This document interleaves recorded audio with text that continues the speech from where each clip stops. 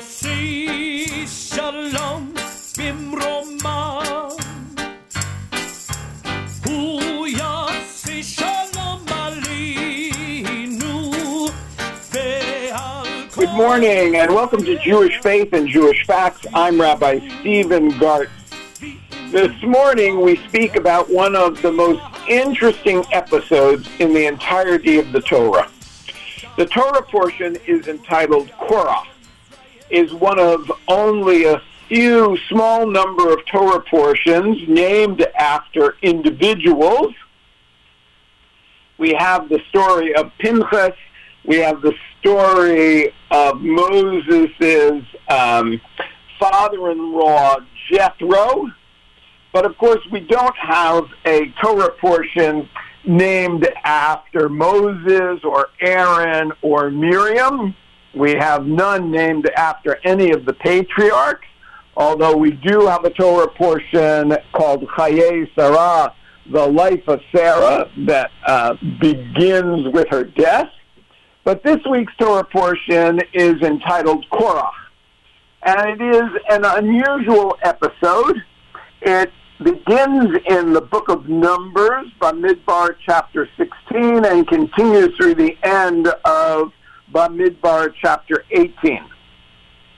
Let me share with you a summary before we invite our guest to speak with us about it. Now, Korach, a Levite, along with two sons of Eliab, decided to rebel against Moses with the support of 250 community leaders. The Torah tells us that they rose up against Moses and Aaron, saying, "You've gone too far. Why do you place yourself above us?" When Moses heard this, he fell on his face, saying to Korach and his followers, "Come morning, God will make known who God is and who is holy." Then Moses added, "You have gone too far, sons of Levi. Is it not enough that God has made you the priesthood? You rebel against God." Moses sent for the two sons of Eliab, but they would not come, saying it was unfair that Moses lord over them and forced them to die wandering in the wilderness. Then Moses told Korach and his followers to make a priestly fire and give incense offerings to God. At the entrance to the tent of meeting, HaMishkan, Moses and Aaron gathered in front of all those rebelling and the rest of the community. Then the presence of God, according to the Torah, appeared to the entire assembly, and God said to Moses and Aaron, "Stand back from these rebels, that I may destroy them in an instant." And they fell upon their faces and said, "O God, if one man sins, will you be angry with the whole community?" God then had Moses say to the community, "Get away from Korach and the sons of Eliab. Move away from these wicked men and touch nothing that belongs to them, lest you be wiped out for their sins." So the people moved away. Then Moses said to the people, "You know that it is God who sent me and not my own doing. If these men die like all men normally do, then it was not God who sent me. But if the Lord creates a phenomenon so that the ground opens its mouth wide and swallows them and their property, then you will know that these people have provoked God and have not accepted God's omnipresent authority."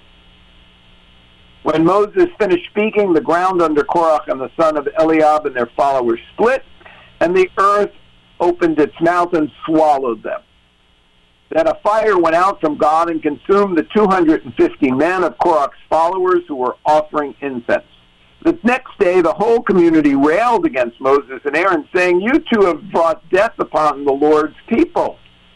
Once again, God appeared and said to Moses and Aaron, "Remove yourselves from these people, so that I may annihilate them in an instant." The people fell on their faces with a plague sent by God. And Moses immediately sent Aaron to perform an incense ritual of atonement. The plague was checked, even though over 14,000 died because of the Korach rebellion. Then God had Moses get each of the chieftains of the 12 tribes to inscribe a staff. The finished rods were then placed before God at the tent of the meeting, in front of the Ten Commandments.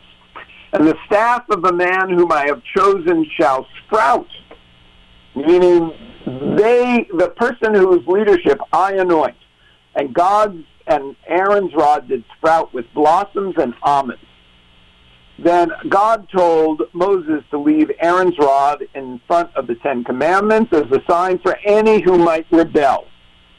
The Torah portion then ends with God saying to Aaron, "You and your son shall be the priesthood.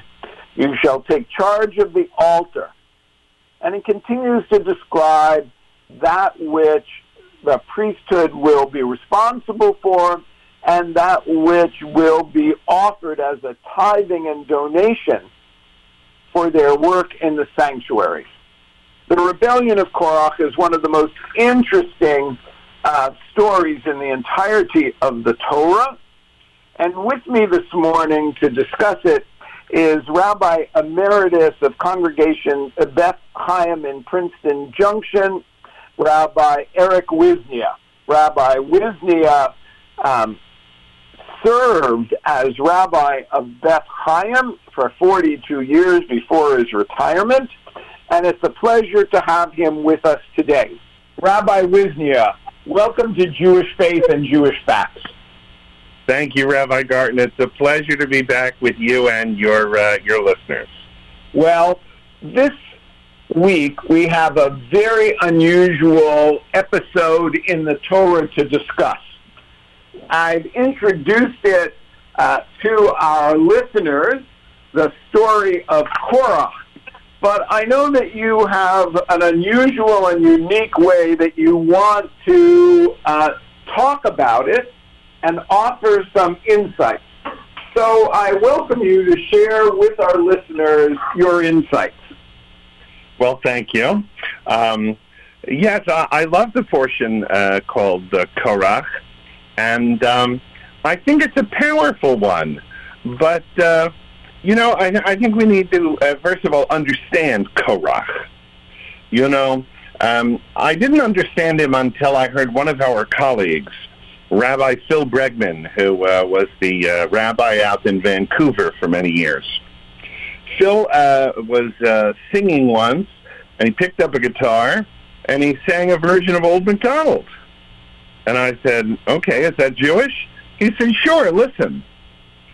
Old MacDonald had a farm, E-I-E-I-O, and on this farm he had a kvetch, E-I-E-I-O, and the kvetch said, I don't want to go here, I don't want to go there, I don't want to do anything. I'm not having fun. Why aren't you letting me have fun?" And I giggled. But it's always stayed with me, and I never really understood the meaning of the Yiddish word kvetch until I read the portion of Korach, because that's what Korach is. He is a kvetch.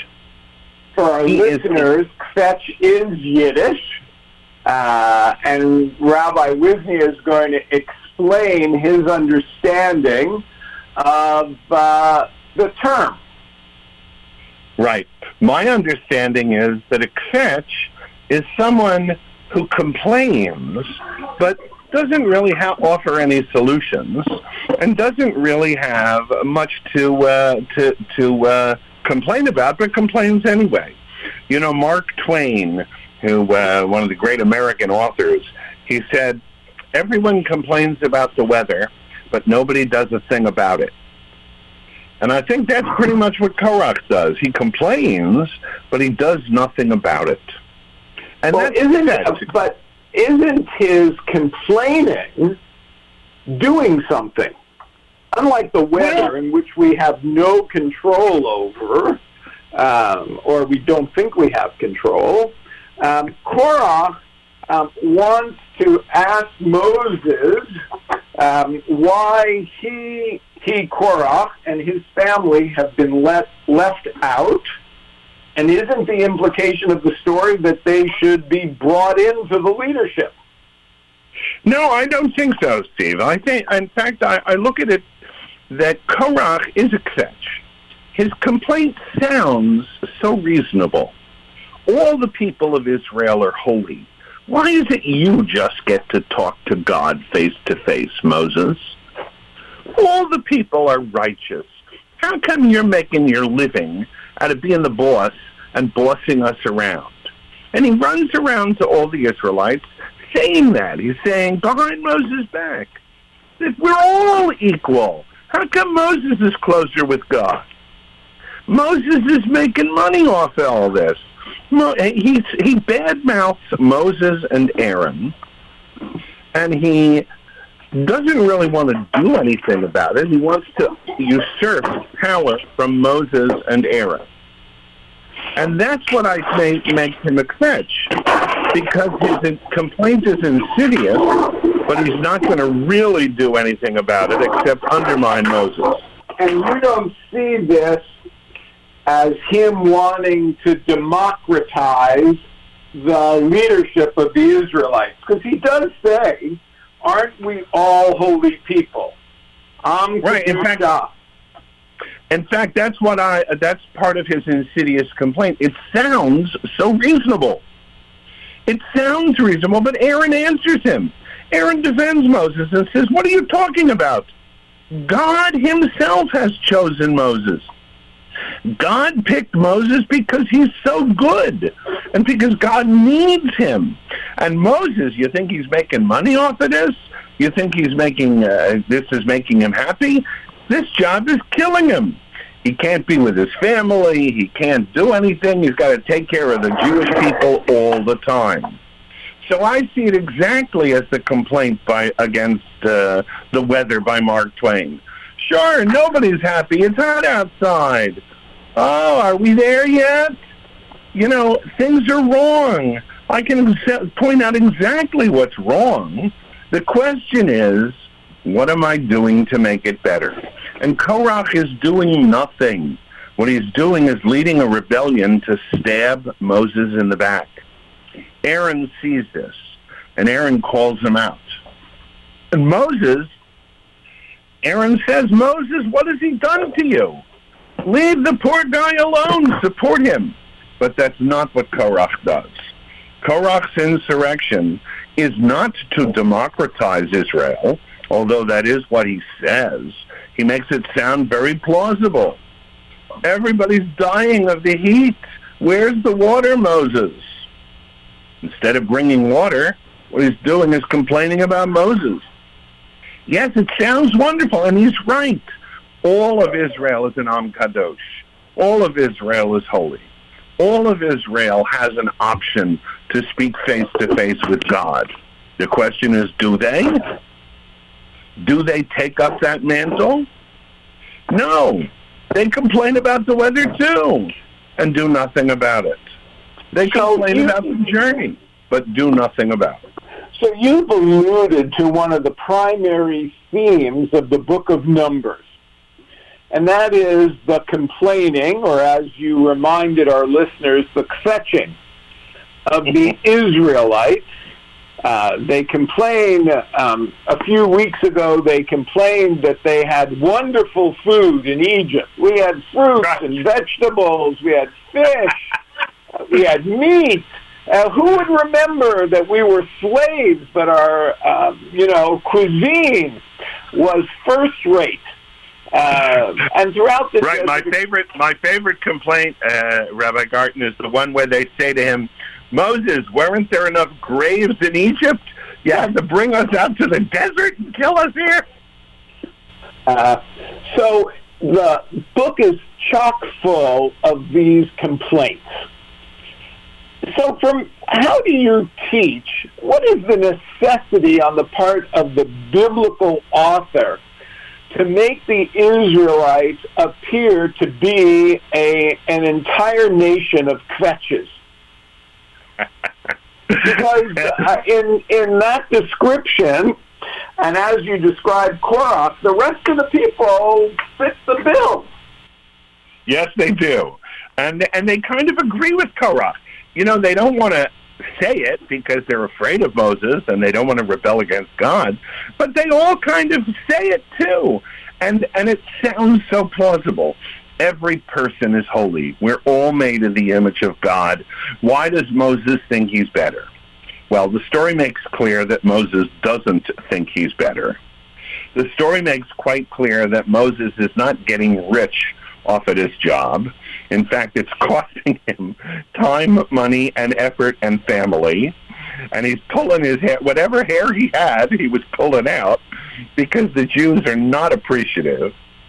But I think it really comes down, and the point of the whole story is that it's much easier to curse the dark than it is to light one candle. And I think that's really important. It's so much easier to curse the dark than it is to light one candle. And that's what Korach does. He leads a rebellion of people who want to curse the dark. He does not come to Moses and say, hey, Mo, if you'd appoint 50 judges to help you with the load of judging the people, maybe that would help. He doesn't come to Moses and say, who's organizing the sacrifices in the tent this week? He doesn't come with any suggestions. He comes to fetch about the weather and do nothing about it. So the Torah seems to be offering Korach and his followers, 250 men, who supposedly gather with him, and the sons of Eldad. Right. So who were also priests. Right. So we have all these followers, and the Torah seems to be suggesting to readers that God requires some sort of leadership class as an intermediary. Is that the way you read this? Because at the end of the parashah, God confirms the unique genetic status, lineage of the tribe of Levi through Aaron. So it's not all of the tribe of Levi. I think that's right. One of the stories here, that Korach is a member of the tribe of Levi, of which right. there He's are a Levi and expects all the Levites. He expects all the Levites to have the yichus, the status of Aaron. And the 250 Reubenites, Reuben was the oldest tribe. They were the firstborn. So why aren't they the leaders? These are people who have a grudge. I don't think it's so much that it's in your blood and that makes you a leader. It is the fact that Moses and Aaron are chosen, but they do something. They don't curse the dark. They light a candle. Moses does the work of leading the people. Aaron does the work of making the sacrifices. They don't complain to everyone and say, oh, look how hard I work. Why aren't you people more appreciative? They're the ones who roll up their sleeves and do it. Whereas I think Korach and his group, they use their mouth to complain, and what is their punishment? The Bible, in perfect irony, says the mouth of the earth opened up and swallowed them. He who lives by the kvetch dies by the kvetch. He who uses his mouth to complain, the mouth of the earth opens up and swallows him.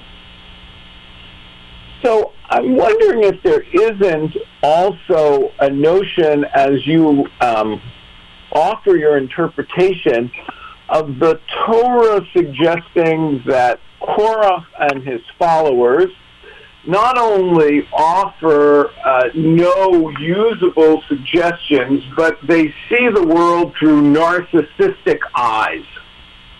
That they only can see the world through the eyes of what does it do for me? And yes. The notion of Aaron and Moses is that they are in some way self-effacing and see the world through the eyes of the Israelites and God.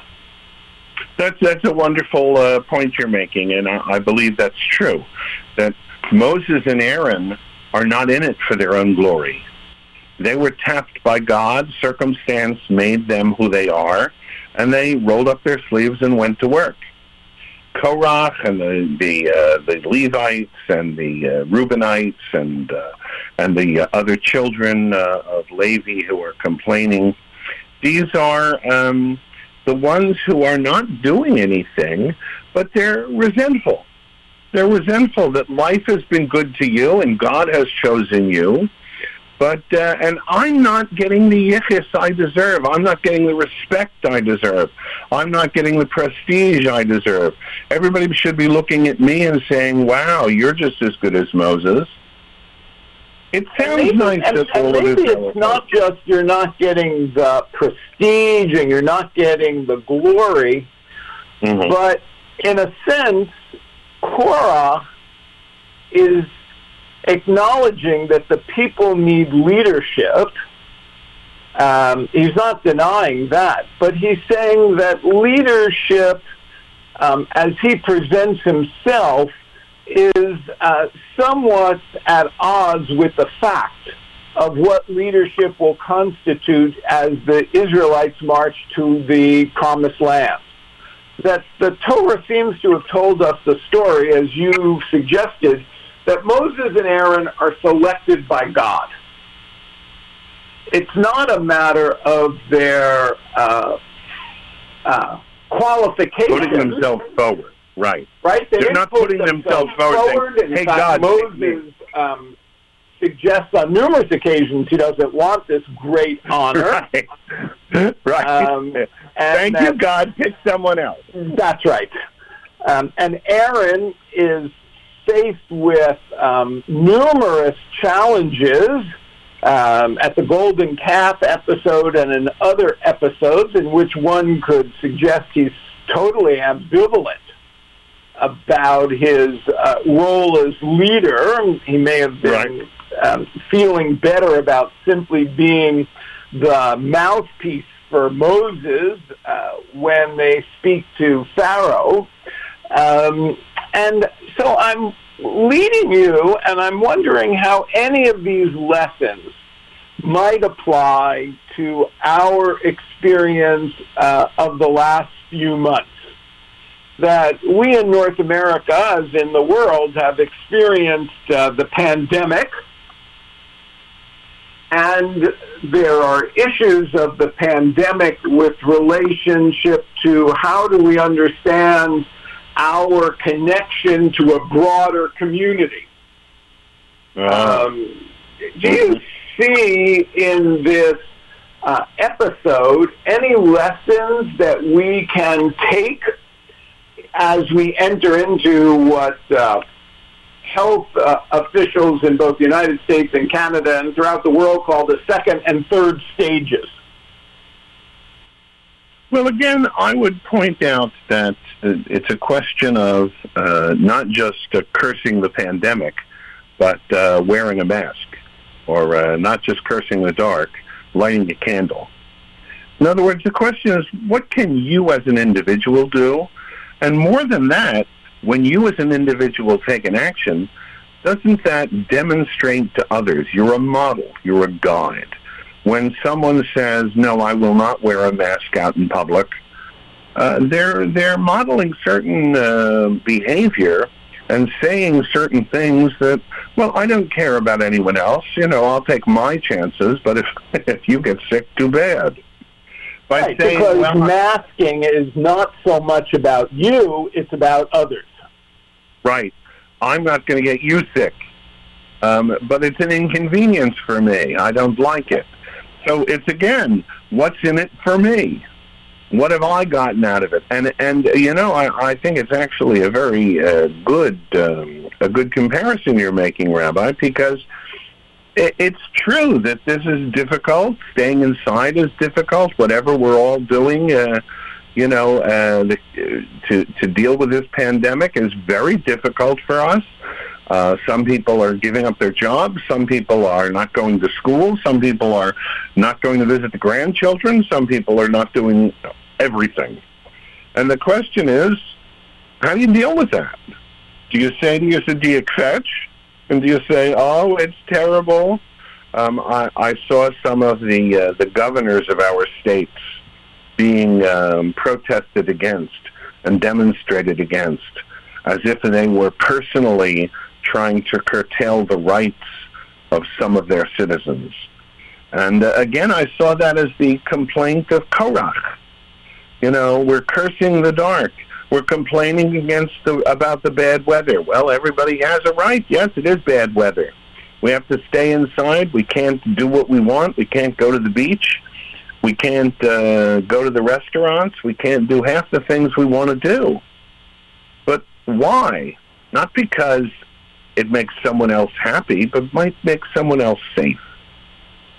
I mean, it strikes me that throughout the book of Numbers, there's this exploration of what does it mean to be a community. And communities are made up of many types of individuals. There's the self-serving individual. There's the individual who's willing to work hard for the well-being of the community, and there's everything in between. The Torah seems to tell us that the Israelites will best be served on their journey to the Promised Land, and one could see the Promised Land in many metaphoric ways, not only as the land, but who they are as a people. Right. And, you know, this episode is repeated in the story of the 12 tribes, in the 12 tribes. Over and over, as you pointed out. Right? That what will make a community better able to handle challenges? And I like the way you're looking at the whole book and as that point, yes.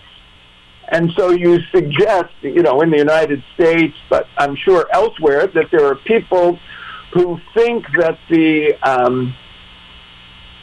calls by health officials and politicians to act in ways that they see as for the safety and protection of the society are perceived by some individuals as a denial of their personal right. Right. And I guess part of the social contract and part of the covenant with God is that we cede some of our personal rights for the betterment of the community. And I think that's an excellent point, and I think that's really the point that the book makes, the Book of Numbers and Torah makes so clearly, is that we have to look at the community.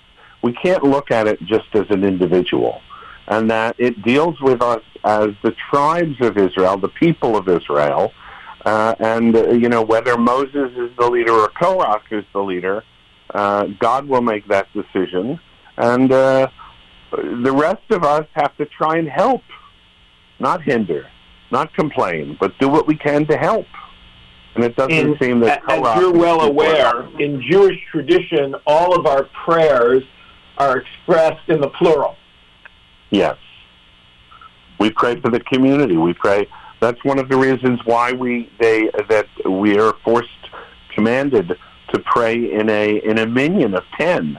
It's right. Very hard when you're sitting next to 9 other people to say, "Hey God, take care of me and screw the world." You know, when you realize there's 9 other people in the room saying, "God, help me too," then maybe it'll soften you a little bit, and you'll say, "Okay, God, be nice to the rest of the people too."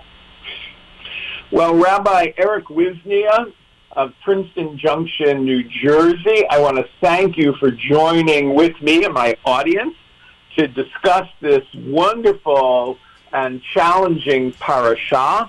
For Jewish Faith and Jewish Facts, I'm Rabbi Stephen Garten. You can hear a podcast of this week's show on iTunes or on the chri.ca website. For Jewish Faith and Jewish Facts, I wish you shalom and have a good day.